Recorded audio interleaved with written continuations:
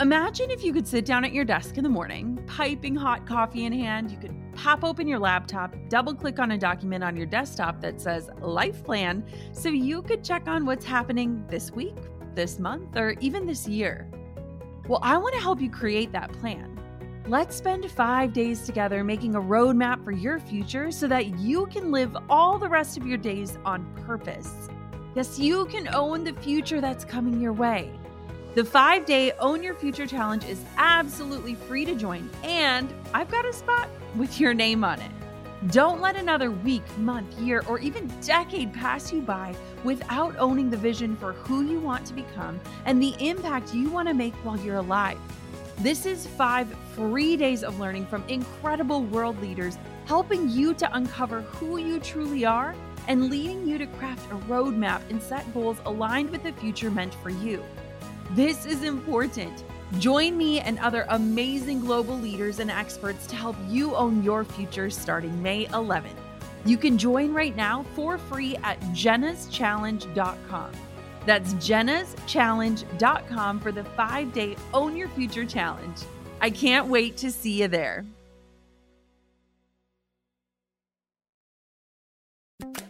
Even though marketing is fast-paced, we should always slow down to learn. Hey, my name is Jenna Kutcher, and I am obsessed with all things business, marketing, numbers, and helping you to navigate both the messy and the magical seasons of this thing called life. I'm a small-town mama who took a $300 camera, grew a successful photo biz, and now I work from home and run a 7-figure online business. I teach you the tried and true secrets to building a career you adore. Shy away from the real talk? No way. Money, hardship, growth, loss, and marketing are all topics we discuss here.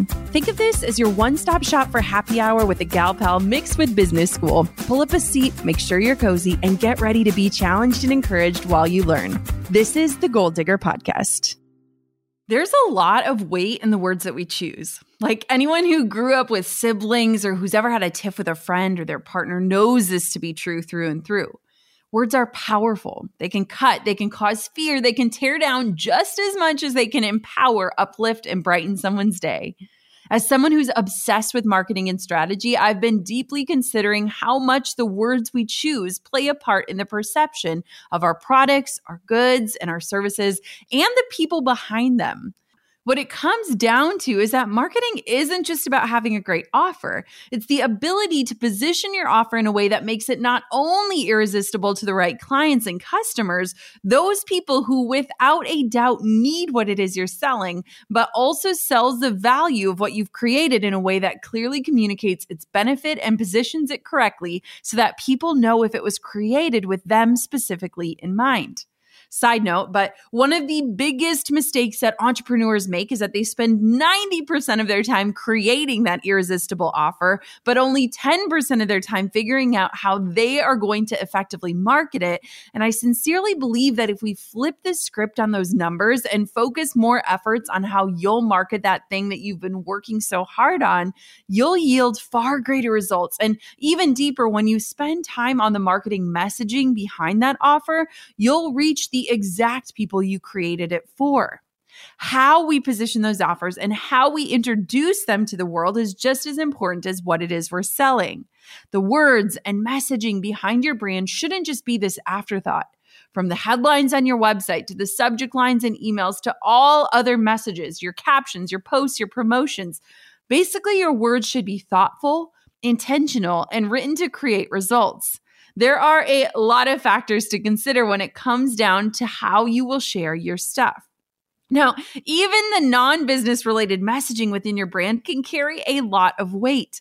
For example, when I began sharing about our struggles with fertility and with back-to-back miscarriages a few years ago, I quickly learned that the words and the phrasing can make the utmost of difference, whether you're trying to help someone through grief or you're sharing your own grief journey.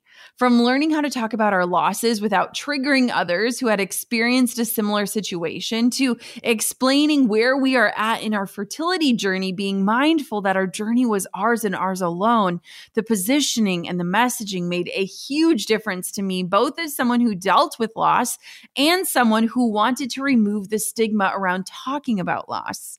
Words and phrases and positioning are important, bottom line. And whether it's something personal you're sharing or a business-related message, the phrasing you choose has the potential to instill confidence in your audience or make them feel downright yucky. And we want to aim for the former as much as possible, right?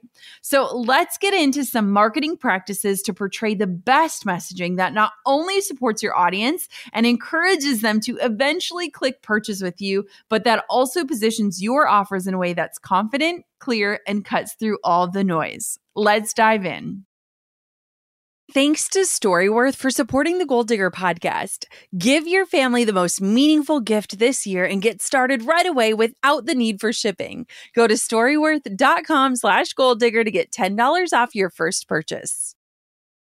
Thank you to coupons.com for supporting Goal Digger. No clipping, no forgetting them at home. Just tap the offers on the coupons.com app and go shopping. Download the coupons.com app on your iPhone or Android today. Get groceries, get paid. My philosophy about copy is that it should always be a tool for honesty, integrity, and for encouragement. One of the biggest things when it comes to marketing is to always lead with honesty and integrity and to not make people feel like they will ultimately fail if they don't buy your product. It's not always about the perfect marketing formulas or the psychological triggers. While those can provide guidance and be helpful, you want your marketing to make people feel something. And trust me, they will remember the way you made them feel far longer than they'll remember the exact words you said. Too many marketers, they position their services and products from this fear or scarcity-based marketing approach rather than focusing on selling through empowerment. And a lot of marketers put so much pressure on the sale itself that they make people feel like if they don't purchase, they'll never succeed or they're bound to fail. Now, I personally believe that selling needs to be more of this invitation that gives people an opportunity to opt out without feeling entirely left out. It's ultimately their choice. And while it can be important to acknowledge the pain points, problems, or the challenges that someone might be facing that your product was created to help solve, you don't have to do it in a way that makes them feel desperate or called out in any way. The truth is, there are a lot of reasons someone may not choose to purchase your offer at any given time. It might simply not be the right offer or the right timing or the right place or the right price point, and that's okay. It's not your job to convince people to buy. It's your job to sell and extend that invitation to the people who are ready to take that next step. So let's dive on into some of the tactical ways that you can ensure that your messaging is reaching the right people without alienating those who are not quite ready to invest in your offer. Let's start with how we position the offer and lean on intentional messaging first. Anytime we're drafting up a sales page or cementing the wording around a new offer, we consider a few things when it comes to our messaging. 1, what is the end result for someone who purchases? Is our offer worded in a way that demonstrates a clear solution to a potential problem or problems? 2, is it clear who this product has the potential to support and serve? Have we helped the potential purchaser qualify themselves as a good fit? 3, does our language provide clarity around simplifying or streamlining something? Is it clear exactly how our product will integrate into someone else's life? 4, will the way that we sell allow people to feel empowered to purchase versus feeling pressured to purchase? And 5, does the messaging directly show that while this product may solve specific problems, it's an invitation for potential buyers to opt in, not a push that makes them feel like they simply don't have a choice? These 5 questions are our guiding light when it comes to our marketing strategy and the way that we sell. Over the years, we've honed in on how important those 5 pillars are and how they help us clarify our copy. If you want to visit this list again, head to today's show notes at jennakutcherblog.com/marketingwords. That's jennakutcherblog.com/marketingwords. Now, if you know me, you know that in the past I've struggled with selling. Like I've shied away from it. I've admitted that selling wasn't my favorite thing, and I've had to overcome some major mindset shifts in order to confidently sell. If you're like me and you feel a little weird proclaiming how great your product is, then listen up. On the entirely adverse side of being too brazen in the way you sell, Another major mistake I see often made in the online space is people apologizing for or defending their business decisions due to lack of confidence or insecurity in the selling process. If you want to focus on improving one thing only in your messaging, try to focus on communicating clearly who your offer is for and what the end result is for that purchaser, instead of trying to justify or defend your products, your pricing, or your processes. The best messaging is clear messaging. In fact, Brené Brown, our favorite, even says so with her statement, "Clear is kind, unclear is unkind." When you constantly feel this need to back up why you do what you do or why you price things a certain way, it basically shows your own lack of confidence in your offer, which translates to your potential buyers also feeling a lack of confidence in purchasing. Stand firm in your business decisions and offers and make sure they're as direct and as clear as possible for anyone to understand. Since we've talked about the approach to take in your marketing, let's now dive into and talk about the words and phrases to avoid in your marketing materials. Now, let's be honest, certain words are just massive turnoffs when it comes to being a consumer. Like, they're basically these buttons to immediately push away ideal clients by coming across as inauthentic or wishy-washy or downright aggressive. Now, I don't want to say that we've never ever used any of these because, like anything I do, I believe there are exceptions and certain occasions where they may be fitting. Basically stated, this is a disclaimer that sometimes I myself, just like you, can be a walking contradiction as we learn and grow and evolve. And so in my sharing this, it's basically like this major blinking light for us to audit our own selling approach and ensure that we're living up to the standards that we've set. In general, when you're pitching someone, whether it's in person, via email, on a sales page, or even in your social media captions, these are the words to avoid if you want people to feel seen, heard, and understood. First up, the word just. Can I just say, this one is super hard for me. I mean, truly, it's such a crutch that so many of us use as a filler or a softener in sentences. But psychologically, the word just has this power to weaken pretty much any statement. Consider saying, "I'd like 20 minutes of your time to discuss my proposal," rather than saying, "I'd like just 20 minutes of your time," to see how much more confident and powerful that sounds. Same goes for when you're describing people who may be your ideal client. You'd never want to say, "I was just a photographer." It belittles the people out there who are working their butts off and makes them feel less than. The next no-no word is similar. It's the word only. It's another one that downplays and cheapens what you're really trying to say. Think about if someone tells you it only costs $50 rather than it costs $50. The only adds an air of trying hard to convince someone of something, and it implies that you understand what something means to someone. The truth is, you want people to be able to apply what value looks like on their own terms without implying something that may not be true for them. Drop the word only when it comes to marketing. Next up, avoid starting sentences with "I feel like." I feel like you're going to love this product, or "I feel like you need this sort of system in your business." I'm going to be straight up honest here. This is another toughie for me, and it seems as though many millennials use "I feel like" as a way to express our opinions or offer advice without coming across as demanding or inflexible. I literally used to have to audit myself on this, specifically in the way that I would write, and just take out those quote feeler references to make my writing more to the point and poignant. It's fine and great to use when you're expressing actual feelings, but when it comes to marketing or selling, keep the "I feel like" remarks out. When you use it in front of a fact or some kind of powerful marketing statement, it can take away from the weight of the message by turning it into a feeling rather than an accurate standalone statement. Another phrase to avoid is "hurry up." Like, for example, "Hurry up and get yours today before it's too late." Now, it's no secret, I'm a lover of urgency marketing techniques, and providing scarcity is a proven marketing strategy. Hurry up is just a pushy way to rush someone into a buying decision that they're likely not ready to make.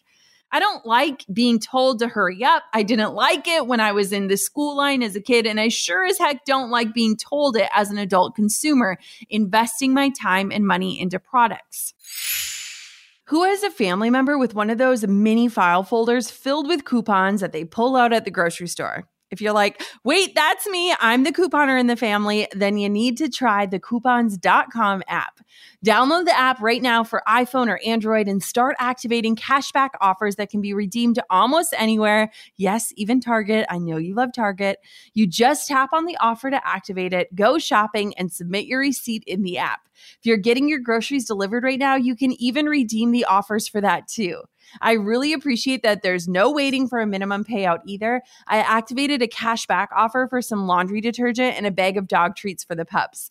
That's when I got back from the store. I just scanned the receipt and now I've got $2 coming back to my PayPal account. Download the coupons.com app to your iPhone or Android today. It is completely free and totally easy. Again, download the coupons.com app today on the Apple App Store or Google Play. Get groceries, get paid. Although the holidays will look different this year, what hasn't changed is this desire to be close with those we love, to share stories and smiles and laughs, even from afar. Storyworth is an online service that helps your loved ones share stories through thought-provoking questions about their memories and personal thoughts. Every week, Storyworth emails your family member different story prompts, questions you've never thought to ask, like, what's a small decision you made that ended up having a big impact on your life? And what's the best advice your mother ever gave you? I gifted Storyworth to my mother-in-law last year, and it was so special reading her responses. I learned all about her first home growing up as a child and the memories she made in that 2-bedroom ranch. After 1 year, Storyworth will compile every answered question and photo you choose to include into a beautiful keepsake book that's shipped to you for free. My family will treasure this book forever. Give your loved ones the gift of spending time together wherever you live with Storyworth. Get started right away with no shipping required by going to storyworth.com/goaldigger. You'll get $10 off your first purchase. That's storyworth.com/goaldigger for $10 off. Next up, steer clear of starting sentences with the words honestly, truthfully, or frankly. While we like to lean on these words as lead-ins and copy, these words can make it sound as though what we've been saying prior to hasn't been honest or truthful. If you're honest in all of your messaging, there's no need to call it out by saying honestly. But this is another one that I know is tough and it's used all the time, likely more as this filler than anything else. Just try to get a little more creative with how you're leading off your sentences and realize that while you might not intend to imply something, using the words honestly, truthfully, or frankly can send the wrong message or invoke doubt in the consumer's mind. I also prefer to not use the word obviously in any kind of marketing materials because a lot of things that seem obvious to me or you likely aren't obvious to everyone in the world. You don't want to assume anything about your potential client, and you sure as heck don't want to belittle them or make them feel like they aren't comprehending something they should be. Using the word obviously can just come across as unintentionally rude and presumptuous.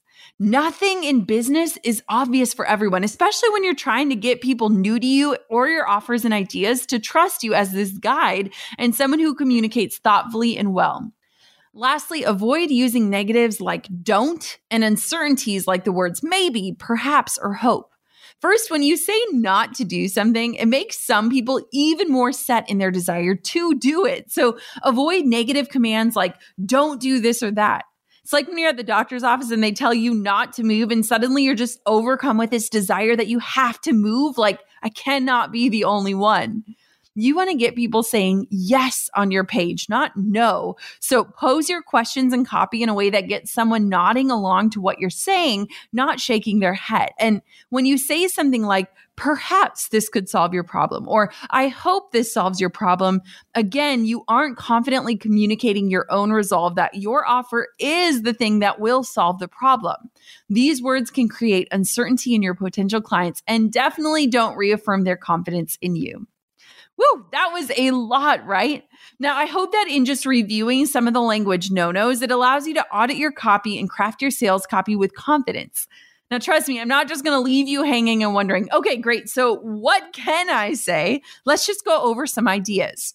If you're wondering how to position yourself, your offer, and your business in a positive light that lifts up your potential customers, here are a few really easy language swaps that you can use for stronger messaging. Instead of saying the word problem, use the word challenge. Use the word valuable instead of cheap or even affordable. Exchange the word pitch for presentation or training. Use perfect, dream, or ideal clients instead of saying prospects.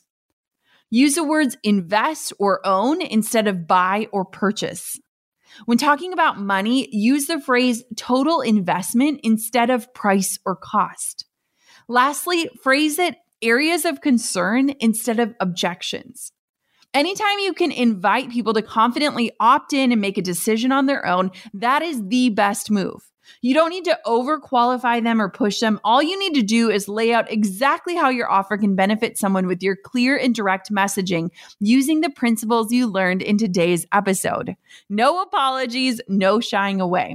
And here's the thing, when you're in doubt, remember that above all else, as humans, we connect with stories more than a slick call to action or witty headline. When you're struggling to sell, lean on sharing stories that will paint the possibility for your dream clients. For those who, like me, struggle with selling or coming across as pushy or salesy, you may find yourself softening your offers with some of the words that we've discussed. Instead, look for opportunities to weave in storytelling and low-pressure invitations for your audience that will demonstrate your expertise, your product's effectiveness, and how you understand your audience's perspective. What is your why?